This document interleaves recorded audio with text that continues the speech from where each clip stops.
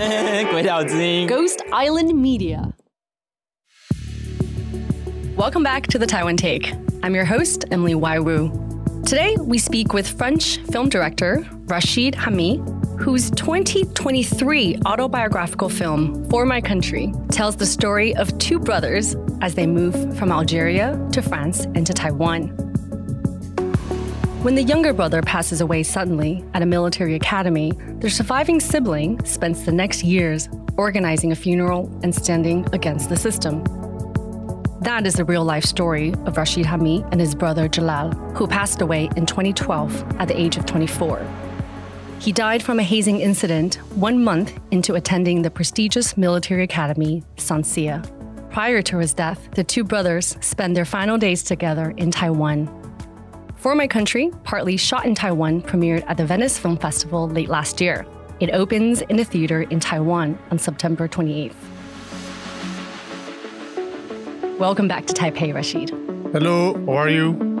So, the first thing she told me when I arrived is I'm sometimes in and out of my mic, so I just want to apologize to the listeners right away and to say to Emily that I'm very happy to be back on her podcast today. Thank you for coming back to us. The first time we spoke to you was 2 years ago. We had you on with the French office in Taipei. Yes, and the two actors, Shaheen and Karim, were also present in here on your podcast.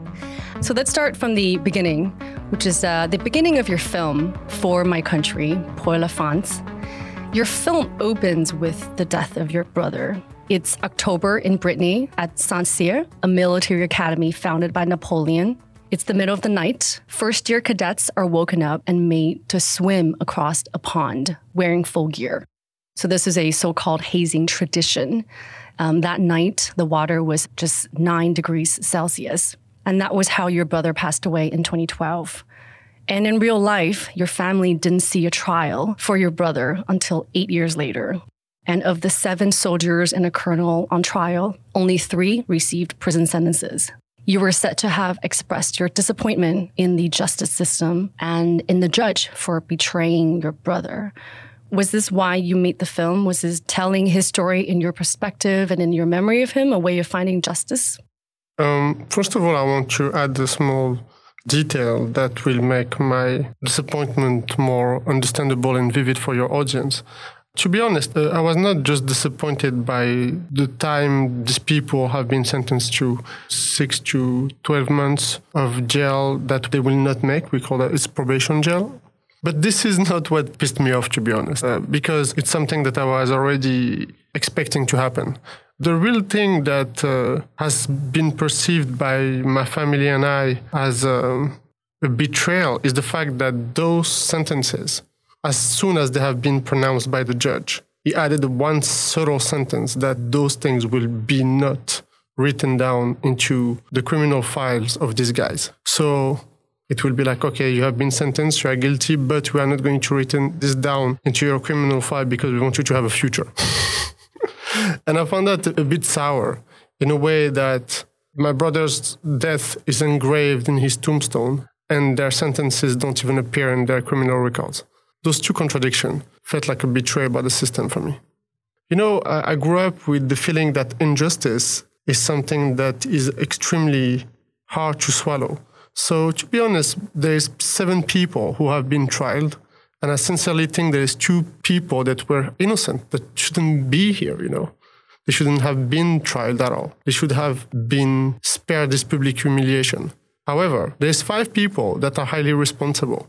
And just as a matter of fact, to give you an idea of one of the persons that have been not recognized guilty, the guy who was in charge of security, of safety of this activity, his job was safety. This guy have been not sentenced. So at the end of the day, the betrayal has really to do with the fact that first, sentences were not written down on their criminal record, and second, because 2 people who have a big responsibility didn't have been recognized guilty of their action. The trial was covered heavily in the French media at the time in 2020, but in the film you didn't actually show the trial. How come? Because I think, first of all, For My Country is not a story of revenge or justice. For My Country is a family odyssey.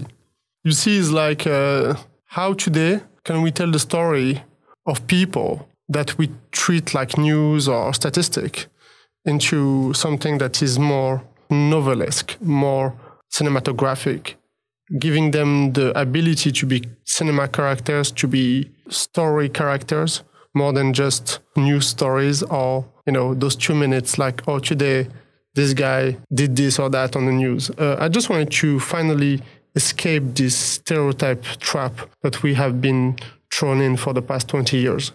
Because I feel like as much as there is a huge fight ongoing worldwide to give space to minorities, because France is finally, I think in some kind of way, understanding that they have to live with their colonial past. And so, therefore, we are part of this past. And we are mostly part of the present of France. Nobody is wondering who is French when we see the French soccer team win the World Cup. There is no question about that. But here we are, each year, there's something happening. And I think it's very important to not fall into, first, the trap of the stereotype, and also to not fall into the easy answers. Like a few months ago, France has known very heavy riots because of the death of a young kid who was driving illegally. First of all, he was driving illegally. Okay, arrest him. Bring him to justice. But since when are we allowed to kill someone? Since when killing became an answer to any kind of situation? So this story is interesting for one reason, is the fact that it has nothing to do with mine. This guy have been shot by an overzealous policeman with some racist background, and he represents like maybe 5 or 10% of the police, where you have 90% of people who are doing their job right, trying to make a living like everyone, who have small salaries, trying to go by each month. When you see the riots, and I hear like, oh, they are ghetto people, they are Arabic people, they are black people. And I'm like, no, they are French people. We have learned since we are kids that burning cars and turning around a city and destroying everything is the way to get your demands heard. Like, give you an example. We grew up by seeing like May 68, those big riots done in France by white people, bourgeois people, for their rights. They are all white, and they are burning down Paris. And they tell us, you see, they are fighting for their right. This is what you should do. And the French Revolution was what? Was the same thing. So we grew up by understanding that violence and destroying things around is the way in France to get yourself heard. And I think it's a profound French reaction. And that's why it's important to put things in perspective. That was a racist crime in some ways. That was something that is very disgusting that happened to this young kid in this car. That's why you have these reactions. In our case, it's not what we have went through. That's why the difference is important to put.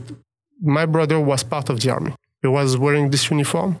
And it's not a fight between an Arabic family coming from the ghetto against an institution. It's more complicated than that. It's inside this institution. This night, any kid could have died.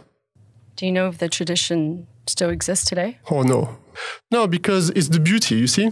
Tradition still exists in the army, but there's a big difference between tradition and hazing. And I think this is where we have to be very clear. What happened this night was hazing. It was not tradition. And I think now in Saint-Cyr, since Jalal passed, it was a profound trauma for the whole institution. It was a profound trauma for the people there. And they changed the rules. So now you have like an officer that is here as an observer, just observing them, making sure things go the right way. And if anything goes wrong, he will intervene. So the first thing is that when Jalal was in Saint-Cyr, this thing was not in place. Those kids were really having all power on their cameras, which is insane to me. In writing a film like this, and you directed it, in the film, there is an actor and another actor who's playing you and your brother. How do you separate between grief and anger? But first of all, the first thing we have to keep in mind is I am always angry. It's like I'm angry against the world. I'm angry every morning. I'm angry. I'm angry because I'm frustrated, okay? So this is a part of my persona in some way, and sometimes even my drive. But when I'm doing a movie, this like superficial anger that comes from small frustration doesn't play any role in it.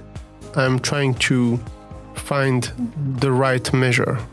I think today finding this ability to not go extreme is what requires the biggest amount of strength. Because we are in a very polarized world right now. Everything is black and white. And me, I grew up thinking the world is very gray. So you see, when I write this movie, I don't have any anger in it. I'm trying to find the right place to be as honest as possible. Because I think the best criticism are the one that can change the perception of others. Each year, when someone like me make a movie, we say, "Oh, this is a banlieue movie." There's maybe 3 banlieue movies, even if they don't happen in banlieue, because we are coming from there. We still are a banlieue movie. Can you explain that term for us? Banlieue is the suburbs of Paris, and the suburbs of Paris are very different from the suburbs of America, where suburbs are for rich people and downtown is for the rest. In Paris, is pretty much reversed. It's like the suburbs is where we have parked in some kind of way all those migrant workers that they brought from Africa after the Second World War to rebuild France. So they build like those big housing projects where they park them in the beginning and say, okay, we're going to do that for the moment, but we're going to integrate them. But this integration project never happened. And I think this integration project has been destroyed by the deindustrialization of France.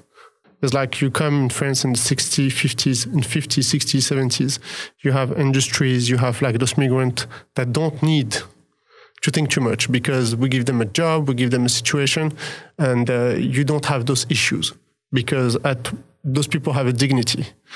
But with time, we took our industries out to different places around the world, especially one, and you have created like unemployment, and you are in a situation where, of course, those people have to find a way to survive. So crime starts to rise because crime is just. When I see crime, I have a problem with this world. It's not crime. I think people try to survive in their way.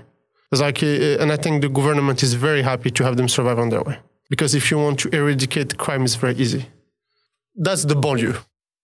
You were born in Algeria, and in 1993, shortly after the Algerian Civil War started, your mother brought you and your brother to France, to Paris, to Pierrefitte, 10 kilometers north of Paris.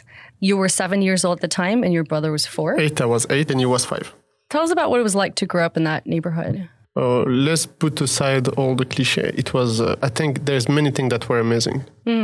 I mean, there's things that happens in those places that really shaped the way I see the world. I can tell you a story. When we arrived in Pierrefitte, we are very poor because my mom had to buy a store.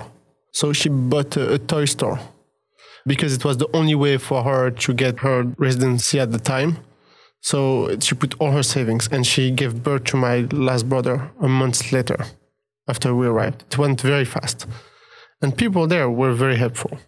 It was a feeling to be in a small village with everyone trying its best to help you out in those difficult times. And I think the solidarity I learned from this place, the value of friendship and how this friendship is expressed has shaped my mind forever. What would you do with your brothers? We went a lot to watch movies. I mean, watching movies is a very big thing. I was going to Saint-Denis. It was close by. And I was watching movies at L'Écran. It's a small indie, like art house theater. And I was going to Gaumont, which was a commercial theater. And we spent a lot of time playing soccer, doing all sorts of things. And I think one of the most important things we did, it was not with my brothers, but with my friends. It was the last year of high school, the 2 last years, we shot a short story together. And this is how I started as a director. This short story was shot with pretty much very little things, you know. And we sold it to TV network named Arte, very known for their support to cinema. There was, in our previous podcast interview with you, you talked about a story of when you were in middle school and you told your friends that you wanted to be a filmmaker. Yes. And some of them laughed and said, well, it's more realistic to be a plumber. It's not my friends who said that. Just let's put that in perspective. It's my teachers. My friends and I, we my friends are like if you talk about the banlieue is made of dreamers, and they have all dreams. And you know what? I see them fighting to make them real. So you will never see someone clipping your wings in this kind of places. But teachers who have like certain bitterness about their own existence sometimes can do that. For My Country, it was partly shot back in the old neighborhoods. What was it like bringing the film crew there and trying to recreate how you grew up? We shot just, in Saint-Ouen because the movie takes place in between Saint-Ouen and Paris, where the army is. But shooting in Saint-Ouen was amazing, very easy. We have a lot of support from local, like the city hall and the cinema mission there. Just being home, because I left Saint-Ouen in 2015. So it's not that long ago. So my connection with the city is very deep.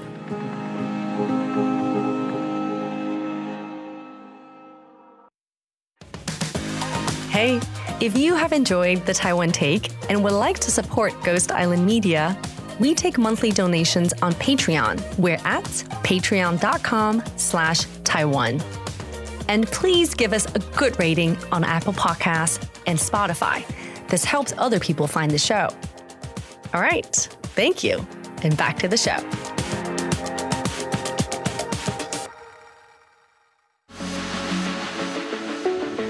In 2015, you were in the middle of moving back and forth between Taiwan and Paris. Oh, it's true. 2015 is exactly the date. The first time you came to Taiwan was when you were visiting your brother. Who was in Taida. He was studying Mandarin here as a part of his studies at Sciences Po. That was about 2 years before he passed away. You spent 3 weeks here in Taipei. A little bit less, but not far, yes. Thinking about that first trip to Taiwan, what was the Taiwan that he wanted to present to you? What was it that he wanted you to experience and understand about his life? I think my brother, when he saw me coming, he was not very excited about it. So let's say it this way. And I think he didn't try to present me anything. It's me that came to see him. And I think it was more like me trying to find a way to get close to him. And we found this in Taiwan. I think we became brothers in Taiwan. And before that, our relationship was pretty complicated. And what I remember of this first experience, to be quite honest with you, is I have been struck by how little my understanding of the world was. So it's 2010, I'm 25 years old.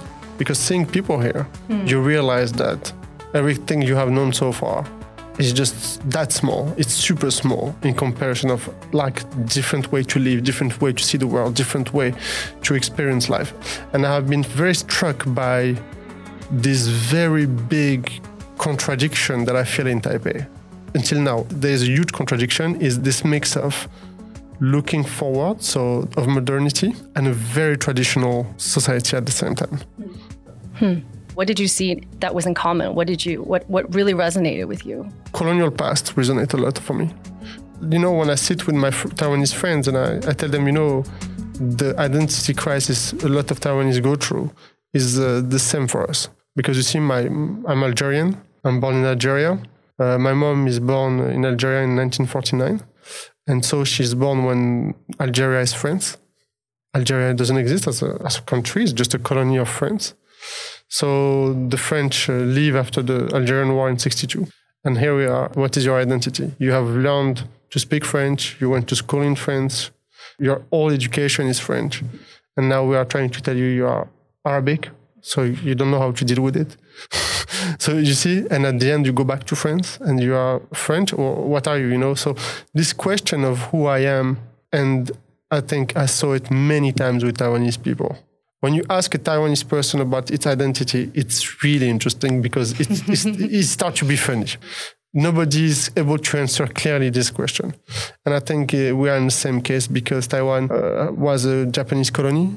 When I meet the grandparents of some of my friends, they speak Minhua, Hakka, and Japanese. So, it says something about the history of the place. And for me, that was my first understanding is Taiwan is a bit like all those African countries wondering about its place in the world. Living back on identity a little bit and bringing it back to your film, which I want to ask you about the title of the film. It's called Pour la France in French, but in English, it gets translated to For My Country. Yes. What does that mean for you in terms of identity to a place, to a history? When I call it For France, Pour la France, it means many things, because For My Country, for me, is closer to this idea. A translation is never literal to me. It's about the meaning of it. Pour la France means someone who falls for France, tomber pour la France, who is ready to die for France, is ready to kill for his country, and is pretty much sacrificed by his country. So for me, when I did this title in French, it was linked to very clear understanding by the French population. When they hear Pour la France, they hear falling for it, or they can hear this is for Pour la France. And translating it into English, I thought it was very important to not limit the symbolism of the title. If I put France in it, a lot of people will be excluded. But if I put For My Country, when someone will try to ask himself about his country, is he ready to die for his country? Is he ready to kill for his country? What is he ready to sacrifice for his country? You know, and I think this is very important when you have an international title, to open it to the audience, to wonder about their commitment and what they are ready to do for their country when it's the title of the movie. How would you describe your relationship with your country? This is the beauty of my situation. Some people are questioning themselves about being polygamistic, having open relationship. Is what I have with France, because I have two countries. I have two passports. I'm French and Algerian. So by nature, I have like this double relationship with countries. But I'm deeply French. In many ways, I have grown up in France. I've been educated by French. I found safety in France. I found a future in France. All of those things that I couldn't find in Algeria. Because in Algeria, it's very interesting to put it this way. We escaped during the war, the civil war. It was not safe. It was scary. It was a place of chaos. When I see people of my generation, most of them have been really sacrificed by those 10 years of bloody civil war, you know. I can say I love my country. I love France. But I will always fight in a way that is far from stereotype to make it better. And when I do for my country, is what I say. It's time for you to understand we are French. We are part of this country. We are here as much as you are here. And you have to give us the space needed to finally become the citizens that we aspire, all of us aspire to be.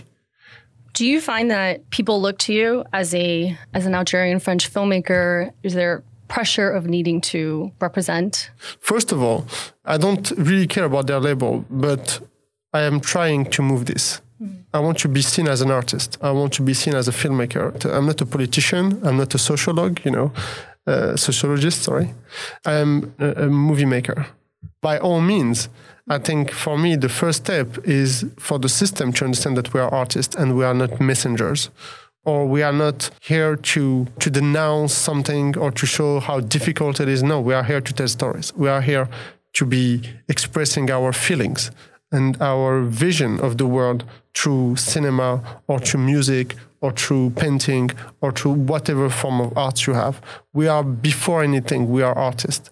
And the fact that we come from this environment shouldn't label us and limit us to that. Mm-hmm. So every time I talk about this movie, I want to say, I'm fighting for my right to be an artist. The dispute I had with some people with this movie is they expect a movie that will be against France, that will be full of anger. But anger is in the past. Today is bitterness that we are living in. We just see how anger failed to make us move forward. So we have to show the reality. We started this interview a lot talking about there's the anger that you feel as a person, and then there's how you project it or not in your art. And film critics have commented that. It was in the French newspaper Le Monde. They describe your film as refusing to give in to anger. Or Slate.France also commented that instead of anger, the film is with nuance and melancholy. For them, it's like the movie needed to be more angry to find its true strength. And I think this is the true weakness of this vision. And I think this is where it's interesting because Le Monde was one of these, like, they were devised on these specific questions. And in the coverage we had, I saw it. Usually you talk with one person and you have them doing that thing. Now I talked with many people because it was a huge conversation. And I think just the conversation that has been brought by this specific question of falling into anger or not is by all means the reason why I make movies, is it brings conversation. It brings the debate. And all of a sudden, when we get out of the stereotypes, it creates debate. For my country, it took me 6 years. And I think that's because we wanted to find the most honest way to depict this moment and to actually break the stereotypes I'm seeing. And not just on Arabic people. I mean, the stereotypes are also hitting the military. I give you an example that I think is very interesting. In the movie, we have the General Caillard, who is personated by Laurent Lafitte. And this is the General of Saint-Cyr at the time. And he was defending my brother. And he was a soldier. He was a military. He was higher up, And this guy have been pretty much punished by the general staff. What is interesting is we are showing a soldier, a French general, a Christian general, fighting for this kid, fighting for Jalal. And all of a sudden, this vision is destroying the operating system of many people, is in their brain. The military are supposed to be the evil guys. And all of a sudden, the vision we have on the military becomes more complicated. Mm-hmm. We see the internal struggle they have to find the right answer. Because even in their world, things are not black and white. And showing this man fighting for Aissa in the movie and what happened in reality for Jalal is, for me, showing this nuance inside the system. This is like the most critical part of the movie. And I think some critics didn't see it clearly. And maybe it's me that is not clear enough. But the army didn't miss it, because I talked with some people in the army and they didn't miss it at all. They saw it and they were like, oh, the movie is very harsh with us. And the critics are, the movie is not harsh. No, the movie is very harsh with them, because the guy that acts in the most righteous way, the guy that has honor, that is fighting for the kid who lost his life, this guy is punished. The army is punishing the righteous people. They hit their own, even in the higher ranks of the military. And we show it. Has the general seen the film? Yes, and he called me. He was like, thank you. He thanked me because he felt like I have been fair to him. And many other military called me because they felt like I have been fair to the system.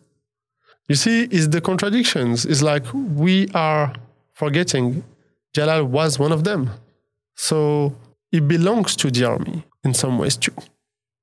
So this is where all these nuances come from. It's very different from many cases we heard of. This time is about a kid that has lost his life not because someone tried to kill him, but because a hazing took place, something illegal took place.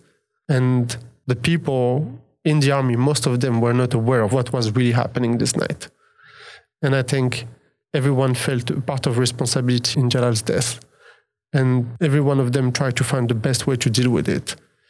This is such a personal film. How much control do you have over marketing and distributing the film? Okay, this is a very interesting question. I never heard it before. So it's going to be the first time I will answer it. I think no matter which movie I do, be it personal or not, it still is a movie, And there is two important things that take place. The first one is the movie good or not? And after is how to sell it. And I think every time we are confronted to how to sell it, we have divergent point of view that hate each other. And sometimes I am at odds with maybe how things are done. I'm at odds, but I understand them. If this is what you think is the right way to do it, go ahead, guys. And I will never go against them, because at the end of the day, they trust me to make the movie, I should trust them to sell it. That's the part of, okay, what is the synopsis? What is the pitch? What is the trailer? What is the poster?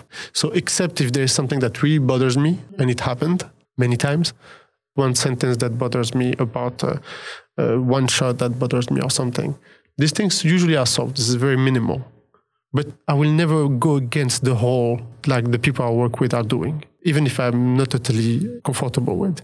Because at the end of the day, I meet the media. I say what I want to say. I do what I want to do. and they give me this freedom. And I give them the freedom to also do what they have to do. And this is what I think some wisdom is needed from all parts to work together on a movie. And for my country, I have worked with amazing people. We had this amazing relationship from beginning to end. For instance, the poster in France was like something we talked about a lot, because it's so hard to make for a movie like that, 3-part, the story of the past, the army and the family. I'm very happy of the poster. It's the two brothers on profile and another silhouette with a hat. Yes, exactly, because it tells the story. This is the shadow of the military of those two brothers, this family pretty much. And I think this poster had like this quality that is really made for French audience. You see, that's why when I came here for the release, I was like, okay, guys, we have to do a poster for Taiwan, a different one, because I don't think it's the same thing at all. It's not the same audience, they don't have the same understanding. And the Arabic people did their own posters. It's about Algeria, that part of the film. You shot it in Morocco in place of Algeria. Well, because of COVID. In Algeria, it was a bit of a shit show during the COVID. People were really going nuts in Algeria and really weird things were happening. So I'll give you a story. Someone went to see his cousin, 20-kilometer city, and the time you cannot get out anymore. So he's stuck in his cousin's house without being able to get out. And they said, no matter where you are, you don't move. So really weird things were happening in Algeria, first of all. And I wanted to shoot in Algeria, really. It was my desire, my priority.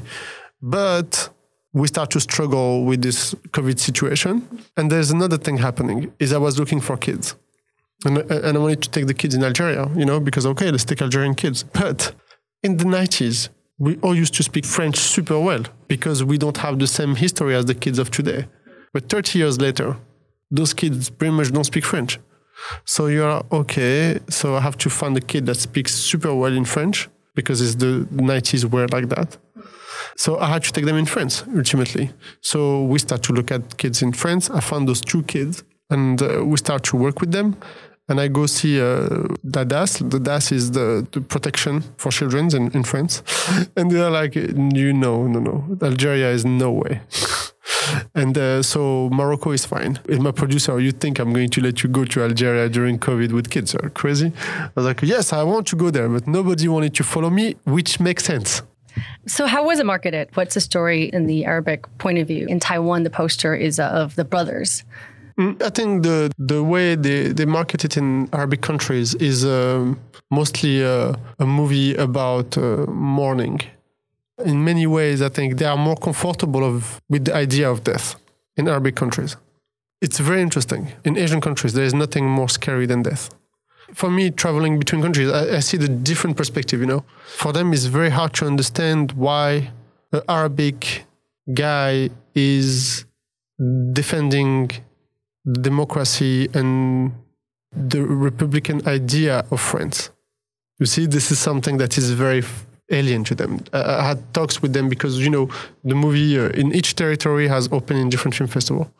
In Arabic country, we opened at Cairo Film Festival, and I had this conversation, Q&A with the audience. It's like, but we don't understand why an Arabic soldier will fight for France. But he's not Arabic, he's French. Okay, but he's Arabic? Yes, but he's French. And as usual, I take always the same example. Zidane. Guys, wake up. Belonging to a country has nothing to do with your race or your religion.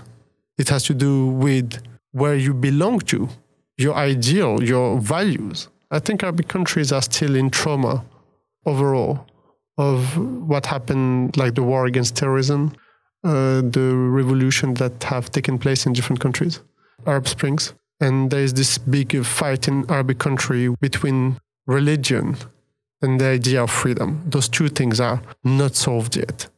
And when you are born in the 90s in Algeria, you have been pretty much at the genesis of this uncomfortable situation we are in now, is how Islam has been politicized. Do you think you'll make a film there soon, someday? In Algeria? Mm-hmm. Yes, I wish I can go shoot in Algeria. Algeria is really so beautiful. It's so hard to explain to people because it's a closed country. There is no tourism. There is it's almost like now becoming like a fantasy land. But for me, I go every year. I spend time there. Algeria is like what I said, is like I am in an open relationship with France because I have also my relationship with Algeria. And this is who I am. It's like I am those two things at the same time. France has to start to feel comfortable with the idea that we can be both. And those two things are not contradictory because we choose to live in France, we choose to study in France, to have our family in France. We are French, but you cannot remove our roots. It's like those roots have to be like part of who we are. Sometimes I miss Algeria. Like right now, I want to go to Algeria. Maybe I will go this October, spend a week or two. I really miss it, yes. You've talked about in the past of working with the crew and cast in Taiwan, and actually you've stayed even after filming For My Country and now releasing it. You're working with the actor again. Tell us about that and some of the projects you have going forward. I mean, for me, Taiwan is, I have a family relationship with Taiwan. I feel like many people are part of my family, and Taiwan is like a third home for me. After I worked on For My Country, I came here. I shot last year a small short for Cinex and Taiwan Plus. They gave me the possibility to do something for myself, and I was very happy to have no pressure and just do some images. And we shot that, and it was on Taiwan Plus this winter. And now I came back again last spring with Karim Leclou. We came here to work with Taiwanese people on a Taiwanese project. To us, we felt very honored to be invited by Taiwanese people to come and shoot this movie with them. It's the movie that will do the closing of the Golden Horse this year. It's 10 directors, 10 stories, 10 short movies, produced by Emima and Boit Seng. And in the future, maybe I will come back to shoot in Taiwan. There is nothing that is set in stone. There is still a relationship going on here. It's about what story I'm making. And that, for the moment, I don't know which one I will do. Well, thank you so much for all you shared today. Where do people look up pictures from Algeria from you in October? Your Twitter, your Instagram, your Facebook? You see, my life on social media is pretty limited. I sometimes post things related to my work on Twitter. It's the only place where I post a bit, but I never post anything about my life. So nobody knows where I am and what I'm eating. But I can swear to you, I'm always in nice places and I'm eating very well, especially here in Taiwan. Okay, so for those photos of Algeria, we'll have to wait until your movie that's shot in Algeria. No, I will send them to you just on WhatsApp. Perfect. You'll get them, don't worry. Perfect, thank you. Thank you so much, Emily, to have got me here today. Thank you. Thank you so much for sharing everything. For My Country opens at the theaters in Taiwan in September. Congratulations. Thanks, Emily. Look forward to the next time. Thanks a lot. Bye.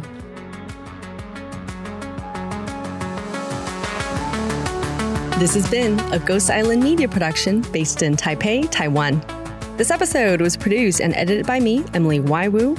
Kara Ganago is our research assistant, with additional research by Min Chao. We recorded this at the Future Word co-working space in Taipei. If you are a French listener, do head over to our podcast series with a French office in Taiwan. It's called Balade Culturelle Franco-Taiwanaise, where you will find the conversation with Rachid and two main actors from the film. I'll have those links in the show notes. Thanks for listening. See you next time.